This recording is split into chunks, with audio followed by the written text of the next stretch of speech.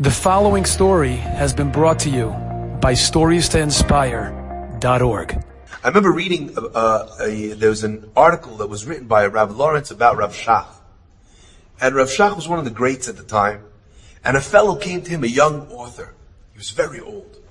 And he says, I'd like you to read my book, my Sefer, and give me an approbation to write in the front that it's a good book, that people should buy it, that it's beneficial. You know, all the big Sefarim, they have pages in the front. Cham Ovadia, from this one, from that one, Cham Ben Zion, Cham Rabbi Mazuz, all the great tzaddikim that are saying, this is a good book. They're giving their stamp of approval. The rabbi says, I'll tell you the truth. He says, I want to beg mechila. He says, I don't know that I'll be able to write you an approbation. The boy says, why? He says, look, I'm very old. And I don't anymore have the strength to be able to go through the book properly to see if everything in there is correct. So I don't like to write that it's a book that I'm signing off on if I actually haven't seen it and read it properly. He says, but leave it here. If I have the strength, I'll do my best. The next morning, the fellow gets a phone call to come to the office. He comes to the rabbi. He says, Rabbi, good morning. The rabbi says, I read the book. Unbelievable. He says, and not only is it an amazing book, he says, I'd like to pay you for it. The boy says, no, I gave it to the rabbi as a gift. Rav Shach says, no, I enjoyed it so much, I want to pay you for it. He goes to the Aron, he opens up the book, he takes out $100 and he gives the boy, this young Talmid Chacham, he gives him $100. The man says, Rabbi, we're selling you for 15 shekel. You don't got to give me $100. He says, you don't think I know the price of Sefarim? He goes, I know the price of books. He says, I'm not giving you the price of the book. I'm giving you what the book was worth to me. He says, you don't know. I opened it up. I couldn't stop. I was reading it the whole night. It's magnificent. He says, this book, it doesn't belong on the bookshelf. It belongs on the table with all the Gemarot, with all the holy books. People should be studying it. It's worth it. I want to pay you for the book. The boy left. A while later, they came out with the second edition. And again, he brought it to the rabbi. And again, the rabbi said, I'm not sure if I'll be able to do it.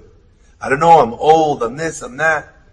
The next morning, 7 a.m., the author's phone rings. Picks up the phone, it's the gabbai of the rabbi. Rabbi wants to see you right away. He says, now? He says, I didn't go pray yet. He says, please, come to visit the rabbi, go pray after. It's not going to be a long meeting. Just come quickly. The guy says, but I didn't pray yet. He says, listen, dachilak. He says, the rabbi already sent me a message to get you at 4 a.m. in the morning. I didn't want to wake you up, so I waited until it was a reasonable hour to call you till 7. But the rabbi's been waiting for you since 4 a.m. Dachilak, please don't, just go to him and then go pray. The guy says, okay, he figures, forget about it. He must have wrote a terrible mistake. The rabbi wants to correct already. He's been 4 in the morning. He comes running to the rabbi. He walks in out of breath. The rabbi says, thank you so much. He goes, you don't understand what a treasure this book is. He says, and I couldn't wait to be able to tell you how good it is, and then I'm going to write you the letter of recommendation. And he says, and also I wanted to pay, and he pulls out another $100. The rabbi is telling the story. He says, it took me years to figure out that this is what the rabbi did for every author of a sefer. I don't know if I'm going to be able to get to it. I don't want to make any promises. And then the next morning, the guy should feel that the rabbi stayed up all night to read his book. And not only that, he has $100 for the book. To ensure,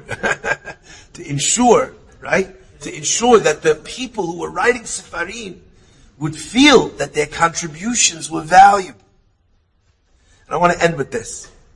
There was once an international meeting that the rabbi called with all heads of the community, including people that came from America and from overseas. The people who were running the rabbi's schedule in the house, they said, if we have all these people coming, we have to cancel all the appointments. So all these people that come to see the rabbi, not going to be time. So they canceled all the appointments for the morning. All the dignitaries, all the rabbis, everyone's waiting for him. They're ready to start the meeting. As they're ready to get started, a father walks in with his son. They say, he's not seeing anybody today. He has a meeting. The father says, please, I just want to get a beracha from my son, that he should succeed in learning Torah. I'll go in, it'll be 1 minute. They say 1 minute, fine, go ahead, Fadal. He goes in, they close the door, 1 minute, 2 minutes, 3 minutes, 10 minutes, half hour.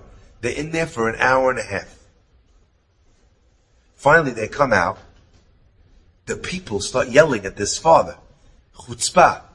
You asked us for 1 minute. We're all waiting out here to start the meeting. You spend an hour and a half with the rabbi? The guy says, listen, I'll tell you what happened. He says, it was my intention to just come ask for a beracha. I walked in, I said, could the rabbi give a beracha for my son that he should study Torah? He should succeed in his learning. But the rabbi wouldn't give the beracha. The rabbi said, he's not succeeding? He turned to my son and he said, do you love learning? Do you enjoy learning Torah? And the boy said, I'll tell you the truth. I don't. He said, why not? He says, I just don't understand it. Rav Shach said, go get 2 Gemaras from the shelf. He brings down 2 Gemarot. What are you learning? Elu Mitziot. Rabbi opens it up, starts talking to them about Yi'ush Shelo Midad. Someone loses an object. He doesn't realize he lost it. He can't give up hope because he doesn't even know that he lost it. Now you found it, and the person still didn't give up hope. That means it's still in his possession. Are you allowed to keep it? Yes, no, back, forth. Until the boy, after an hour and a half, the boy finally gets it. Rav Shach says, do you understand? Do you get it? The boy says, yes, I understand. He starts crying. Rabbi says, why are you crying? He says, it's the first time in my life that I ever appreciated learning a piece of Torah. He says, and I finally understand what I was missing all these years. The rabbi gives him a beracha, and then he says, and then we left. What am I supposed to do? I walked in there for a beracha, the rabbi didn't give it to him. He wouldn't give him the beracha until my son learned to love learning, and he was studying. You want me to tell Rav Shach to stop learning with my kid? You want me to tell the rabbi how to run his business? I'm sorry. 2 minutes later, Rav Shach walks out, and he says to all the people there, he says, I just had an hour and a half long meeting. He says, please, I'm very exhausted and very weak. He said, let's push the meeting off until tomorrow. So now they gave up 1 minute, and now they're pushing off the whole meeting till tomorrow. And he says, and I want to tell you why I took this meeting, and why I knew that we had this meeting waiting. You were all out here, but I couldn't not accept them. I couldn't not spend the time. He says, when I see a young Jewish boy who doesn't love Torah, that's pikuach nefesh. That child is at risk. And when it's pikuach nefesh, what do? You throw away everything that's on the table and you deal with saving a life. I'm so sorry that it took this long, but this is what I had to do. Let's meet again tomorrow. My friends, this bothered me, this story, for a long time. I don't understand. Okay, you're sitting with this kid, you're saving his Judaism, you're connecting him to the love of Judaism, of Torah, of mitzvot, fantastic. But all these people waiting outside, they're waiting for issues that pertain to the Jewish community. For 20,000, 100,000, for 1 million people. Yes, there's the one sitting in front of you. But what about the million that they represent? You push them off. That's also pikuach nefesh. And the answer is, my friends, I think that Rav Shach was teaching them a lesson too. You know, sometimes when you think of the community, you think of the million.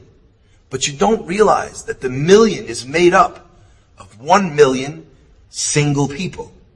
Single boys, single girls, single families.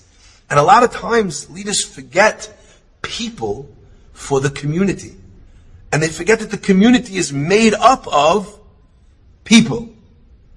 So before you could have a meeting with them about saving the world, he had to show them how important it was to save one Jewish child. Enjoyed this story? Come again. Bring a friend. StoriesToInspire.org